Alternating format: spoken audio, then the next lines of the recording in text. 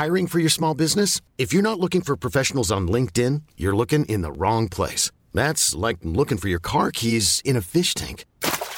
LinkedIn helps you hire professionals you can't find anywhere else, even those who aren't actively searching for a new job but might be open to the perfect role. In a given month, over 70% of LinkedIn users don't even visit other leading job sites. So start looking in the right place. With LinkedIn, you can hire professionals like a professional. Post your free job on linkedin.com/achieve today. Hold up. What was that? Boring. No flavor. That was as bad as those leftovers you ate all week. Keke Palmer here. And it's time to say hello to something fresh and guilt-free. Hello Fresh. Jazz up dinner with pecan-crusted chicken or garlic butter shrimp scampi. Now that's music to my mouth. Hello Fresh. Let's get this dinner party started. Discover all the delicious possibilities at hellofresh.com.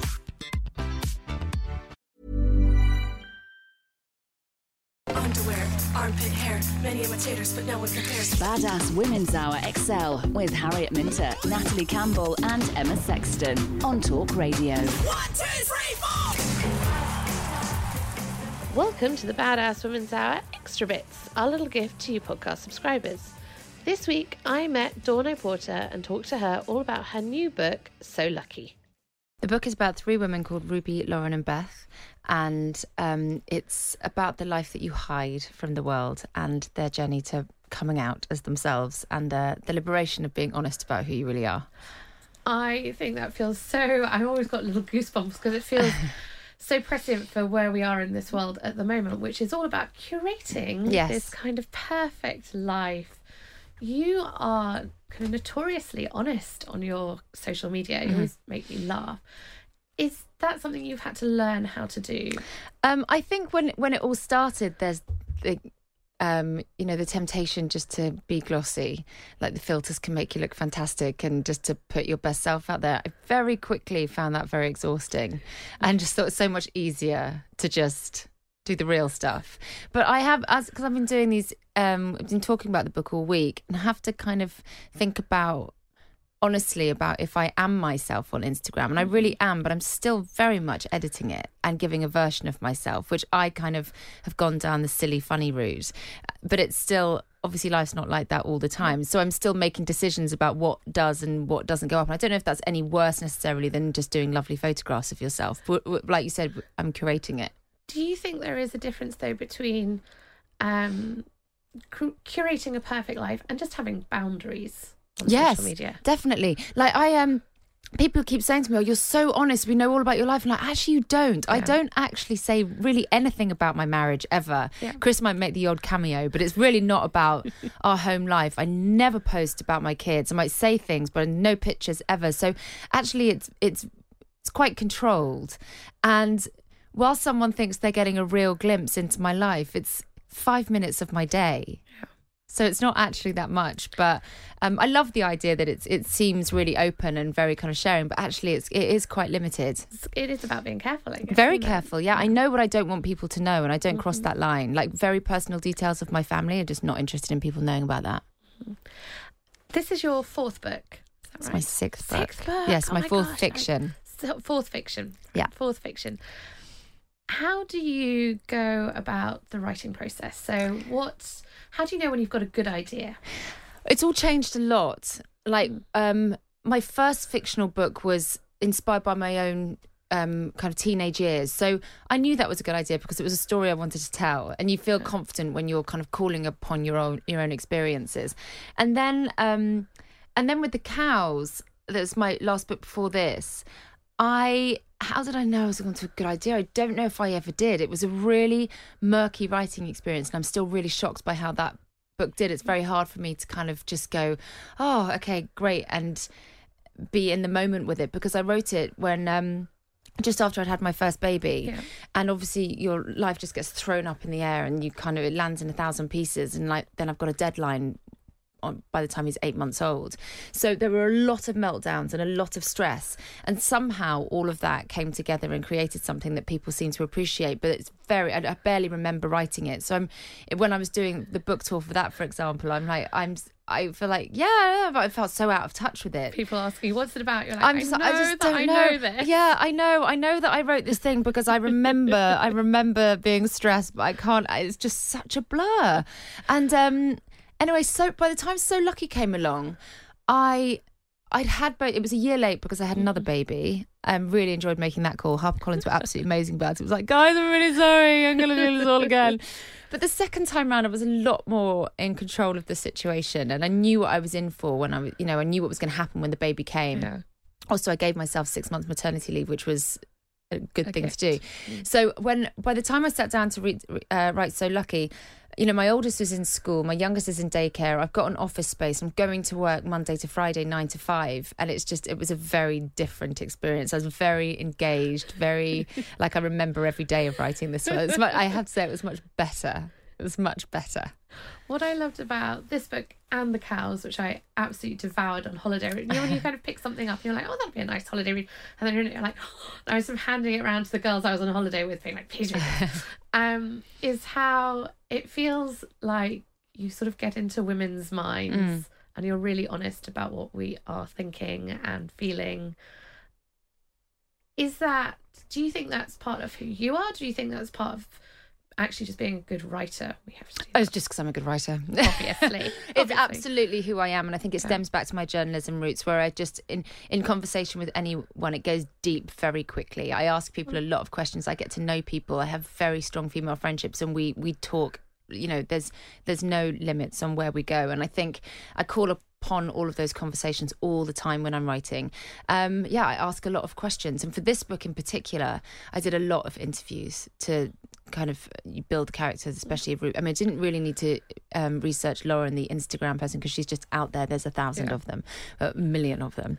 But Ruby and Beth, this is the first book when I really stepped away from myself, and the characters really aren't inspired by me at all.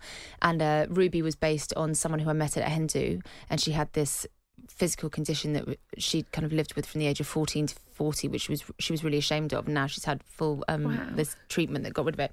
But anyway, I interviewed her at length about what it was like living with that condition, and she helped me form the character of Ruby.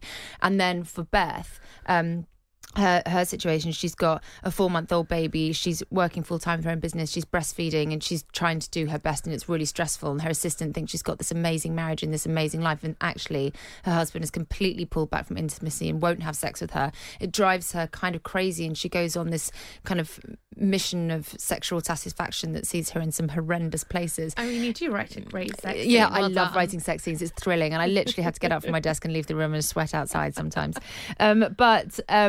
I called upon my Instagram followers for her. I asked, has anybody been in this situation? I was inundated with women who were telling me stories about how, I just think it's a typically female thing, especially after babies, that the woman pulls back from sex. So to have the guy do it, which is so common but not quite so talked about, I realised that I was onto something with the response that I got from that. And I would like to say that none of my Instagram followers went on quite the journey that Beth goes on, but it was a really, I knew I had a character there when I asked that question.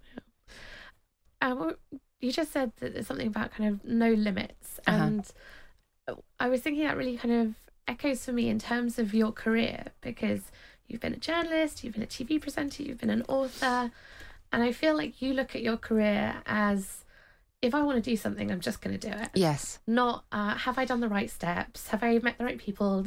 Got the right qualifications? I just want to do it. I'm going to make it happen. Is that part of your personality, or have you learnt it? No, it's part of my personality. And I think it stems from being brought up on a small island of Guernsey, and that feeling of wanting to get away and make it happen. And I've always been really ambitious, and I think I enjoy the feeling of being out of my depth. I think that's why those documentaries, why I was so willing to go into these kind of weird places and have these bizarre conversations with people and do all these things, is because I get this weird kind of cheeky thrill out of feeling uncomfortable. And I guess the thrill is overcoming the uncomfortableness, but I like putting myself in those positions. I love that you said I'm really ambitious. I think so many women feel that and don't say it. What are you still ambitious for? I'm still painfully ambitious, but it's changed. I feel like in my 20s and into my 30s, it was a relentless, probably quite annoying mission to succeed. Now my ambition is about, I think, having kids, it does kind of slam you back down to earth a bit. Things matter in different ways. My success matters now in terms of I want to maintain what I've got. So the ambition now is about, it's maintenance. It's like keeping this going because I love what I'm doing. I'm not necessarily trying to reach or strive for anything else. Like I used to be this kind of ideas generator when it came to TV shows and always like, what next? And now I don't want any less than what I'm doing now. So that's going to take a certain amount of ambition, but I'm definitely a lot calmer. Let's talk a little bit about women in media. There's lots of discussion at the moment going on about equal pay and the treatment of women in media. For you, how have you found it as an industry? I'm a bit of an odd case because my subject matters were always, I was always kind of talking for the every woman. So I was never under any pressure to be anything other than what I am in terms of feeling marginalised for being a woman or my appearance or anything like that. In terms of pay, I've got no idea what I got paid compared to men. I've got no idea. There was a point in my life where I was just not getting any TV work and they kept saying, we don't want to do these author documentaries anymore. And I remember I kept seeing them with male presenters just thinking, all right, okay. But there were also loads of women doing it as well. I can't, as a strident feminist, I can't invent something I personally didn't see. But then I never worked within an institution. It was all very kind of freelance. And then I moved to LA, so I really wasn't involved. In terms of writing, God, I found I wonder if writing is a slightly different role. I've written for women's mags and HarperCollins, but for women's fiction and doing all that stuff. So actually, I've had quite a good experience in the industry, which is nice to hear, I guess. Yeah. Because you can have a good experience. You need some positivity. Yeah. Absolutely. But I certainly know people who don't feel that way. Badass Women's Hour XL on Talk Radio. She'll get you talking. A big thank you to our guest, Dawn O'Porter, for talking all things writing, social media and self-confidence. We loved having her on Badass Women's Hour. 1, 2, 3, 4! This has been the Badass Women's Hour podcast with me, Harriet Minter, Natalie Campbell and Emma Sexton. If you want to hear more from us, you can come follow us on social media at Badass Women's Hour HR, or leave us a review and tell us how much you love us. We really need to feel the love. 5 stars should do it.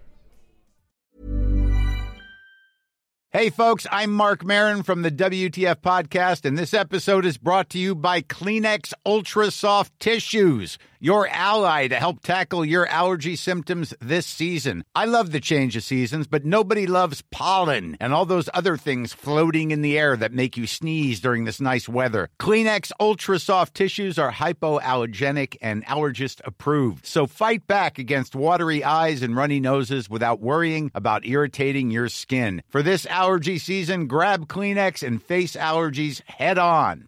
Ever catch yourself eating the same flavorless dinner 3 days in a row? Dreaming of something better? Well, HelloFresh is your guilt-free dream come true, baby. It's me, Keke Palmer. Let's wake up those taste buds with hot, juicy pecan-crusted chicken or garlic butter shrimp scampi. Hello Fresh. Stop dreaming of all the delicious possibilities and dig in at HelloFresh.com. Let's get this dinner party started.